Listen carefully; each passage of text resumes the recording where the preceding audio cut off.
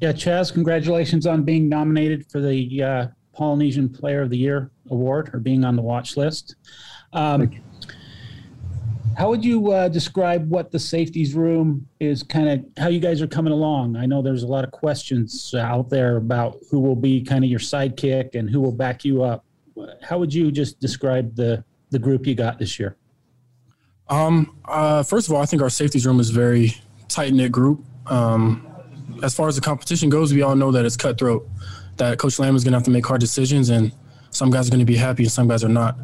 But that doesn't change the atmosphere in our film room. You know, we're all coaching each other. Guys will coach me up. I'm coaching other guys up. And so as far as that aspect of it goes, it's really tight-knit. But it's a very athletic group. We got a lot of guys who have played multiple positions already on the team that have converted back to safety. So we're a pretty experienced safeties group as far as playing and knowing the defense from different positions. So I think we have a lot of good keys and a lot of good pieces that we can use this year. Having to go inside because of the smoke or the rain or whatever, is that setting you guys back at all, or is that not a big deal now with this group? It's not a big deal. It doesn't change our game or the way we practice at all.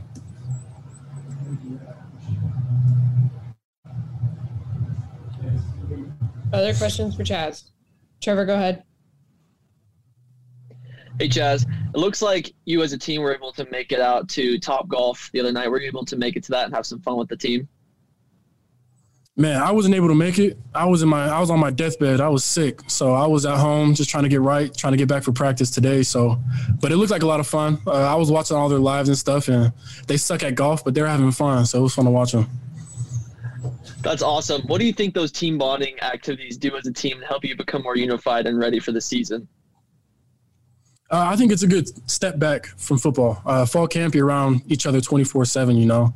And, you know, things get intense on the field, a lot of fights, a lot of talking, going back and forth. You know, that's just the game of football. So I think when we remove ourselves from that competitive atmosphere and just have time to, you know, sit back and laugh with each other, I think it just brings us back to earth and lets us realize we're a team.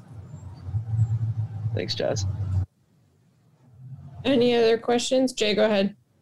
Chaz, give us a little scouting report on the quarterbacks, the three guys that are in the running. Is there one that's more difficult to defend, or what's your take on the QB battle? The QB battle is going to be one we're going to have to stay tuned into until September 4th. That position group is really competitive.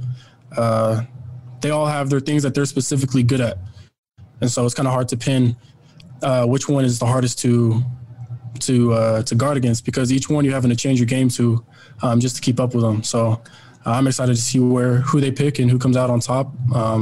But you can't go wrong with either one. Jared, go ahead. Hey, Chaz.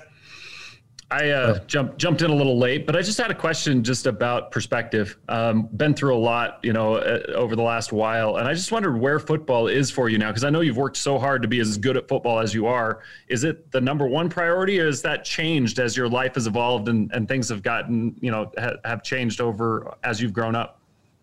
I mean, after God and family, football is definitely my number one, or I guess my number three in that sense. But, you know, that's something that I eat, breathe, and sleep every day, day in and day out. Kind of sucks sometimes because I can't remove my mind from it. So I'm doing something away from it, and football just sneaks its way into my head. So it's definitely a main priority for me. Okay, last question, Bryce. Kind of going back to the three, going against three different quarterbacks in practice, is that good for a defensive standpoint to see three different styles and prepare the defense for maybe three different styles of quarterbacks going into the season? Definitely. I mean, you know, you want to get reps against every type of skill set, especially as a DB, where I can go from covering a running back to a tight end to a slot back to a wide receiver. And so I think it's good to have that diversity at quarterback as well, where you're working against dual threats or quick decision, throwing the ball type of quarterbacks. And so I think these three quarterbacks are giving us a look at everything that we could possibly go against this season.